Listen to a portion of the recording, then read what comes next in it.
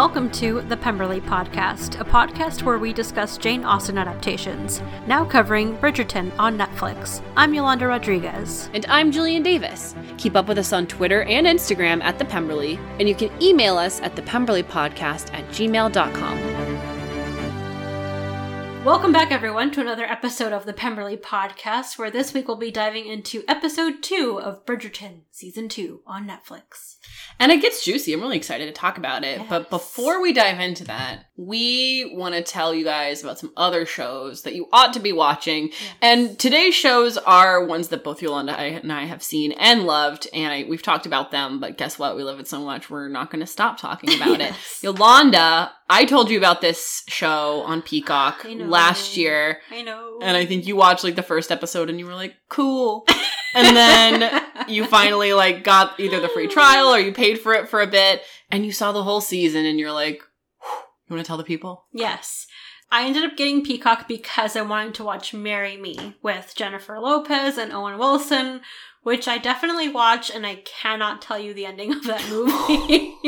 I think I definitely watched it, but it was a fun movie. It's a fun, cheesy rom-com. But since I had Peacock for the month, I was like, okay, fine. I will finally watch this show that Jillian recommended like a year ago called We Are Lady Parts, which is all about this Muslim British band. It's really great. It's really funny. And I finished it and I was like, Jillian, I'm sorry. I get this text and she was like, I have watched it. I'm here now. I'm here as a fan. And I was like, finally, because I'm going to blame Peacock here because I feel like no one has Peacock, and that's just like me saying whatever I want to say on our own podcast. Everyone should be talking about We Are Lady Parts. I was surprised that when I went on their Instagrams, like the actors' Instagrams, they don't have huge following. Or like at least like 20K, 30K. Not even that. This show is so it's all about this young woman, Amina, who is a grad student. She's going through school and like her main thing is like she wants to get married. Like she is actively trying to find a match and get onto that stage of her life.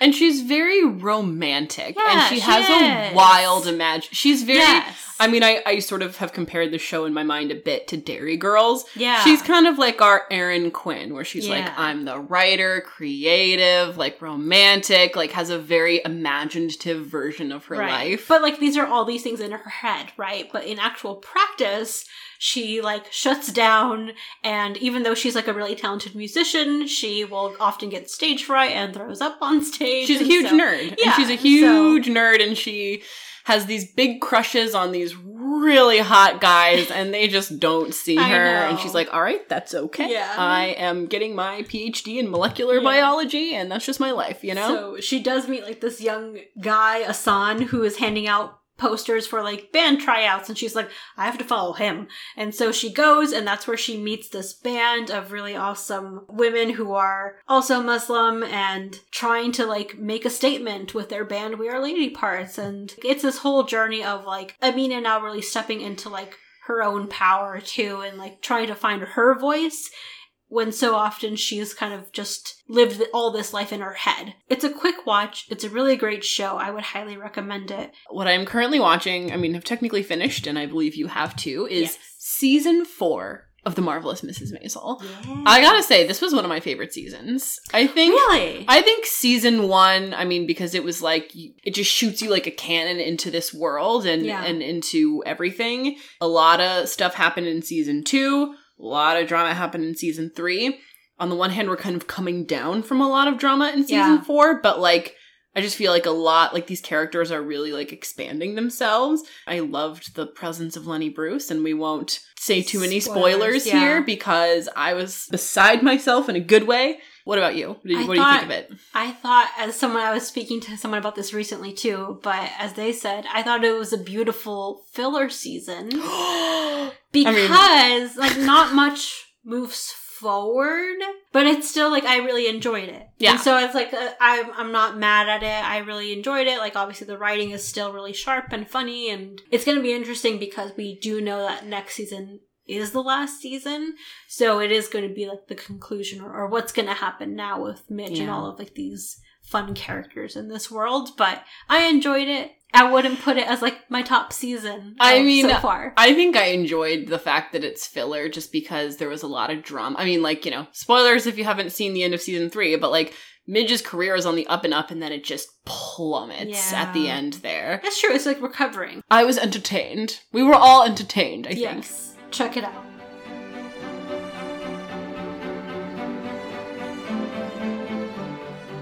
So with that, let's dive into episode 2 of Bridgerton season 2. So previously on episode 1, the Sharmas are in town. They're new in town, and Edwina has been named the Diamond of the Season, which is a huge deal because this is like the best case scenario for Kate, her older sister. It's like, great, my sister has the best possible chance of getting a titled Englishman. Clearly going to get everyone's attention. Anthony is now stepping up his game too because he's decided that he needs to get married, and so he's going to go off and try to get the Diamond of the Season. So we'll start first with the Sharmas as far as what's going on here. Kate is having to deal with a whole line of suitors waiting to speak to Edwina or in hopes of like 5 minutes with her. They have all brought flowers. But from the back of the line, Anthony Bridgerton swoops in and without any gift, without any flowers, and is like, I would like some time. Kate's like, I think she'll be available next year, but she'll probably be married by then. Yes, this is very far cry from The Bachelorette, where guys can't just swoop in and be like, can I steal you for a minute? Right. No, we've got Kate maintaining order. Anthony has stopped in, again, as you said, completely empty-handed, wanting to invite Edwina to the races that afternoon. And even though she has a date, he somehow weasels in to be her other date. Yeah. It was all sort of very clever. I mean, the sort of big society event of this episode is these races. Next moment, everyone in society is at these races, where Kate and Anthony have an unexpected moment. I feel like, because all of these it's sort of becoming a love triangle where, like, he's clearly pursuing Edwina because she is the diamond, but it is clear that he has more of a repartee with Kate. And I love this moment because they talk about what horse he bet on, and he's like, oh, it's not Splenda. It's... Nectar. You get where that came from. He bet on this horse Nectar because we're seeing another theme here. She is the favorite. Nectar, this horse, is the favorite. Anthony bet on Nectar because everybody bet on Nectar. And Kate is like, well, you clearly don't know what you're talking about. Nectar ran well at Doncaster, but that was a firmer course. The weather was much cooler, thus his size was an advantage. Today, the track is soft and it is hot, meaning he will struggle to make headway, overheat and slow down during the final leg, giving Highflyer, a much swifter, lighter, cooler horse, the victory. There's sort of some drama here, but Anthony sends Edwina's date away to get lemonade and then he takes his seat, doesn't give it back, and then Highflyer wins the race. Yeah. And Kate is victorious. She was right. She is always right. The other kind of thing that's happening with Kate is that there is a suitor who has approached her and is like, can I sit with you? And they're kind of hanging out together, and she's like, oh, this is like, I don't think she's like into it, but she's like, this is a welcome surprise sort of thing, and they sit together, and so everything's nice. He does meet Anthony, and they're like, oh, hello, sir, who I've never met before. How are you? And they all sit together, and they're there. She quickly discovers, oh, wait, you knew him from Oxford? Wait, you two know... Okay, so Anthony has set me up so that he could try to distract me, which immediately failed. Immediately no. Kate is not dumb. She was not bored yesterday. No. She knows what's going on, and she is up to all of Anthony's schemes. Here's what I thought, because Kate is like dad here. I feel like if someone wants permission for Edwina's hand, they've got to ask Kate. And I say that because Mary, their mother, is here, but she's not like here. She's always like sitting at home. She doesn't seem to have a very active role in protecting Edwina the way that Kate does. No. So at first, I thought this young man was approaching Kate, asking to hang out with her because he wanted to be like, can I make a move on your sister? But he was actually showing some interest in her. And like, why wouldn't he? She's beautiful. She's so smart. She's smarter than everyone else. She feels very tricked. So she hastily yanks Edwina away, and she's just vowed to, like, loathe Anthony for all eternity. Which, and I like, get it. That just, like, ruins Edwina's day, but also, like, with the rest of the students who were hoping to, like, talk to her now, like, have lost their chance for this day because now Anthony has ruined everything for everyone. Early in this episode, Mr. Colin Bridgerton comes home from Greece. He's back. He's got some facial hair. I want to bring it up because, like, while we're mentally here at the races, essentially Penelope is visiting Eloise at the Bridgerton household when he makes his appearance. She's like, Colin! He doesn't, like, hug her or anything, but she's there. And so she runs into him again at the races. And she's like, Colin, how are you? And he's like, you know how I am. You responded to my letters more than anyone else that I was writing. He's like, it's so weird, but you did that. She's like, oh yeah, you know, I had time. It's whatever. And he's like, cool. I mean, keep in mind, she's just lost her father a couple months ago. Yeah. So, like, she's kind of had the excuse of being in this mourning period. And so when he sort of is checking in on her, it's more like, how are you doing with the loss of your father? Again, we have some shared trauma here. Yes. The way I feel about Bridgerton is like it's a reverse Disney where everyone's mother dies in the Disney universe and everyone's father is dead in Bridgerton. Yeah. It's a very interesting dynamic. It keeps happening. It's like a widowmaker of a show. I know. I bring up the Colin Penelope thing because he just really, like, offhandedly mentions that he was never alone when he was in Greece. And then Penelope spirals and is like, what do you mean? What do you mean? But, like, people kind of get in the way and she can't get the right answer. And we'll get to later, like, who that mystery person was in this episode. I'm rolling my eyes already. just for those of you who have already seen the episode, you already know what we're talking about. Yes. Now back to the Sharma girls. The other big event of this season, I mean, Anthony tries to make a really big splash with Edwina. He feels like he screwed up at the races and he's like, no more. That was me when I was a chump. I'm ready. So he buys Edwina a horse, rolls up to her house with this horse with a big red bow on it like it's a Subaru in a Christmas commercial. Edwina's like, oh, I like small cuddly animals. I don't actually like real horses. She liked a horse in a book and mentioned it, and he thought it was a real horse. Yeah, it would have been a perfect gift for Kate, because like she's actually the one who walks out and sees it, and like there is this moment of like, is this a horse for Kate? Yeah. But no, it's for Edwina, who's like, I don't care for horses. Sorry. Thanks for buying me a horse, though. I like the gesture, but like I think he literally has to take the horse back. So she could just keep the horse for herself. Just throwing that out there. The other big event of the episode that we kind of end on is a little soiree that Lady Danbury is putting on, which I think is a great idea. And rather than have young ladies show off their talents to gentlemen who are interested, the men are putting their talents on display. And they're doing weird things. They're doing magic tricks. They're doing poetry reciting. That was the original intention. She was like, I would like a poetry reading, but because all these young men are being competitive and trying to like show up for Edwina, they were like, here's magic, here's this other thing, here's this. And so it has gotten out of hand, but I'm sure it was very entertaining. They're all having a good time. Anthony is befuddled to learn that he was not invited to this event. I know, I love that. His siblings were, and actually something that I love is we're starting to see this little friendship/understanding grow between Eloise and Kate. Eloise, I think, sees her as like a slightly older woman who is like thriving as a single woman. But Anthony is determined to win over Edwina. He, once again, tries to like get Benedict's help reciting poetry, being a good speaker about it. And so he's like, here, what do you think? And many an RU at Cambridge thought my poetry far superior to his. Does that mean yours is more or less deceitful? Deceitful? Poetry's the opposite, brother. It's the art of revealing precious truth with words. Yeah, quite right, brother. You're being serious? Mm-hmm. Good God. He's trying to like fulfill what everyone likes. What's the popular opinion? And even like, what does Edwina like? She loves poetry, so I should know poetry and I should recite poetry. Yeah. He's looking to others' expectations to determine what kind of a man he is.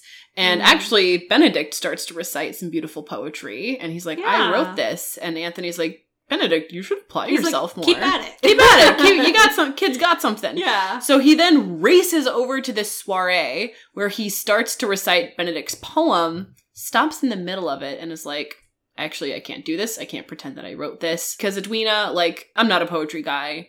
And I want to be honest with you about that. Like, I really want to impress you. But the way that I'm going to impress you is not with poetry. Miss Edwina, I could stand here and pretend to be someone I am not. I could pretend to want the very same things as you, but I would be lying. I may not be able to offer the display of passion that you truly deserve. But I assure you that when it comes to action and duty, I shall never be found lacking. And I hope that is what will speak louder than any pretty words ever can. I think that's what stands out to Edwina more than anything. She's like, it's not just someone who's just gonna show off, but like, I think hearing that, she sees his real intentions and who he really is. And for Kate, that's what kind of freaks her out, because she's like, no, you realize this is not going to be a love match. Like, this is what we're hoping for. But Edwina's like, he said his intentions. I know what he's all about. So in pursuing him, I know what I'm getting. And that's when kind of Edwina breaks off from Kate and makes her own decision of like, well, I'm going to go keep talking to Anthony now for the rest of the night.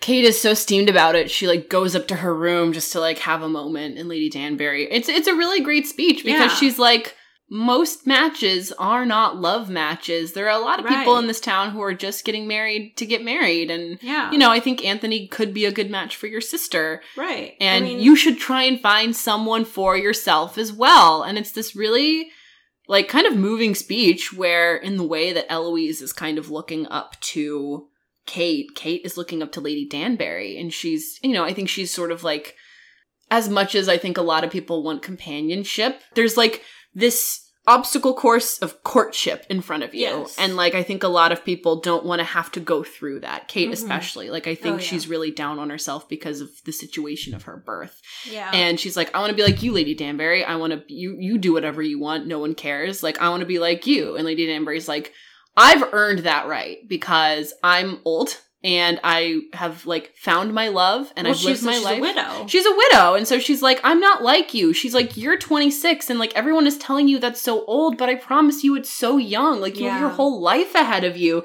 Don't lie to yourself by saying you don't want someone because you don't want to go through the circumstances of finding someone. It kind of, like, puts her, she goes back down to the party. She and Anthony share a look. And Lady Danbury notices. Lady Danbury and I think even Violet Bridgerton notices. So it's like they're both aware of like sort of what everyone else sees, which is Edwina and Anthony. They are the clear match and maybe they will start getting closer. But beneath that, they also see Anthony and Kate sharing look. I don't think they're gonna fully like lean into it or ask about it because they obviously want like the Edwina Anthony match to work out because that's what makes most sense. But they're kind of just keeping their eye on what's going on with Kate. I mean, I think everyone here, especially Kate, especially Anthony, they are being dishonest with themselves by saying that they want the happiness of everyone else over their own happiness. And they're trying, like, they're the same person. That's what's crazy about it, is, like, last season, Daphne and Simon came from such different places. These two are coming from the same place. They're both the eldest siblings who have younger sisters that they're trying to protect, trying to take care of, trying to maintain order. A lot is expected of them. They don't want love. They don't want what everyone else sort of seems to want. Their fathers died at a very young age and just like are shouldering this immense responsibility. Yeah. They're coming from the exact same place. Yeah. And they don't quite see that yet because they are both so stubborn. I guess on the Bridgertons, just to wrap them up, because like, there's other things that are obviously, there's like so much going on with every character, so we may not dive into everything specifically, but there is something worth noting with Eloise, because she is still trying to track down Lady Whistledown. She finds this other pamphlet that's like, oh, the paper matches, oh, the ink is the same in all of this. The K tile is the same smudge. Yeah, so she actually goes and finds the printer. They're closed, but she runs into a young man who's like maybe newspaper boy. Yes, maybe he's like an apprentice at the shop, and so she's like, "Who is she? Who is Lady Whistledown?" He's like, "Lady, who are you? What's going on? Chill." But she's very convinced that this must be the shop. he is convinced that she's only just trying to find out about like the young men of society. So they have very, preconceived notions about each other and that sort of thing. But then they break that because Eloise is like, no, I love Lady Whistledown. I support everything she's doing. And, I want her to like still be able to speak her mind. And then he's like, oh, and hands her like this little feminist pamphlet. They maybe see like that they're similar in some ways, and there's nothing between them yet. It's more just like she noticed him, he noticed her, they shared pamphlets, and that's all for now. I'm just like, ooh, did Eloise just flirt? Did she just have her first instance of flirting? Yes, she's growing. And then we kind of transition from Lady Whistledown into the Featheringtons. Yes. And I just want to say, I want to have this moment of silence. R.I.P. Penelope's self-esteem. Because there's a reason we brought up Colin earlier, and it's because when they're at this little soiree, he's there, she sees him. Colin. And she's like, you said something earlier at the races that I just like wanted to like circle back on. To follow up on that. You said you were never alone. To which lovely lady do I owe the congrat? And he's like, oh, no. I did get to know someone, and his name is Colin Bridgerton. He's like, I swore off everything. I swore off women. And I'm still in that place where I'm like, he's essentially getting over how Marina broke his heart. So, I cleared my head, swore off women and love, and, well, I only wanted to fully understand myself before stepping back into this world. You've sworn off women, then? Not for the time being. I am a woman. You are Pen. You do not count. You're my friend. Of course. Your friend. How good to hear that. I had to pause. I was so upset. And I know he's just being a dumb boy, and he means it as a compliment that he's not attracted to her and never has been and never will be, and that she doesn't count as like a woman. But that is so hurtful. Poor Penelope just is not going to recover from this right now. She's dealing with so much. She's so busy, and on top of that, her crush, who's come back after like so long, is like, you don't count. You're Pen. I can tell you anything. You're like my stuffed teddy bear. Like, and you just know that she's gonna hold on to that. Like, she's not gonna be like, oh no, you broke my heart. She's gonna be like, okay, I guess. On August 3rd at 8 p.m. when you said that, like, I'm not over it. It didn't happen to me, and it's fiction, and I'm not over it. I'm like, he's the dumbest boy. He's the dumbest boy. Like, I truly, like, am, like, putting out a call for Colin Bridgerton's head, because that's so mean. And it also really makes me rethink the wallflower speech that she gave in that first episode when she was like, I like being in the shadows. I like it when no one pays attention to me. I can have my own amusement. Like, this is one of the side effects of being wallflowery, is that, like, he literally doesn't see her as like a dateable woman. I almost wonder if she sort of gives herself this wallflower speech to put up a wall, because otherwise she'd have to admit, it's not that I'm a wallflower, it's just that nobody wants me. And I'm like, ouch.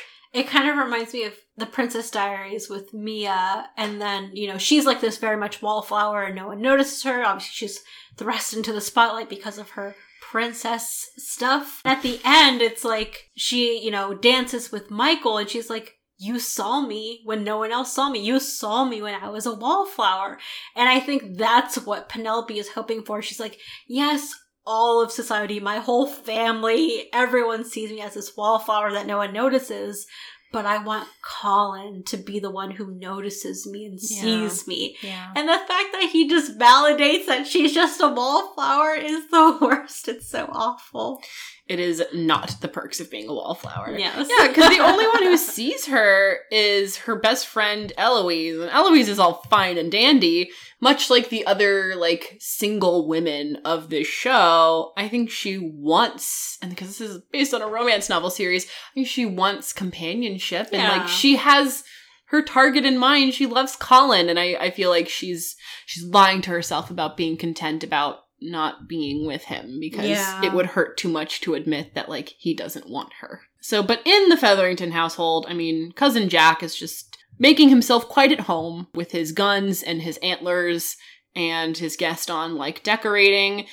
Other thing going on here, like we said, Lady Featherington, while it's great that he's got her older daughter married off, he's getting comfortable. And she's like, the only way I can take back control is if he marries a new lady of the house and she's easily controlled. And then she looks at her daughter and is like, you. Prudence. She's like, who is like dumb and easily gullible? And like Prudence walks in and she's like, aha. Problem is, she needs Prudence to be alluring, beguiling, and she is not. And in fact, Cousin Jack has set his sights on Cressida. And there's kind of a weird tense moment at dinner where she's like, I'm going to the new modiste, not that old one. And the to and fro between Prudence and Cressida, who has been trained to be like a viper, it's not the vibe. No. So that's like a factor in this. But back to sort of Lady Whistledown adventures. Remember we said Eloise.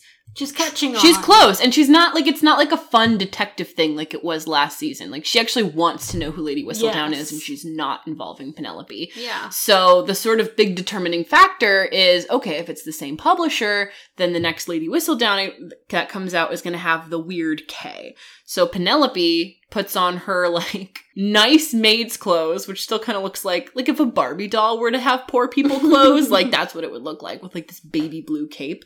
Puts on her Irish accent, goes to the wrong side of town to buy a new letter K for the printer. But while she's over there, she bumps into the modiste, who immediately recognizes her. And instead of trying to play it cool even a little bit, she panics, runs, turns in the other direction, and runs away, which is just the most suspicious thing. Like, she could have, I don't know, like, obviously it's a place that she shouldn't be spotted at all, which is why she ran. But she couldn't even have played it off a little bit like, oh, I'm just here picking up some things for, something I like. I'm up to something else. I like to get away sometimes, very Jasmine. Aladdin, in the marketplace sort of thing.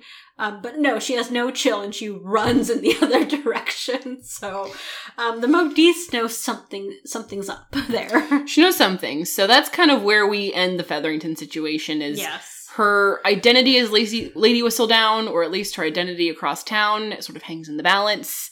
Anthony and Kate are sharing looks while he is making intentions for Edwina known. And let's see where it goes from here. Yes. It can only go up or down. I don't know. I know. Stay tuned for next week. We'll dive into episode 3, season 2 of Bridgerton. And keep up with us on social media at The Pemberley across Instagram, Twitter, Facebook. And you can email us at thepemberleypodcast@gmail.com for any questions, observations, comments, etc.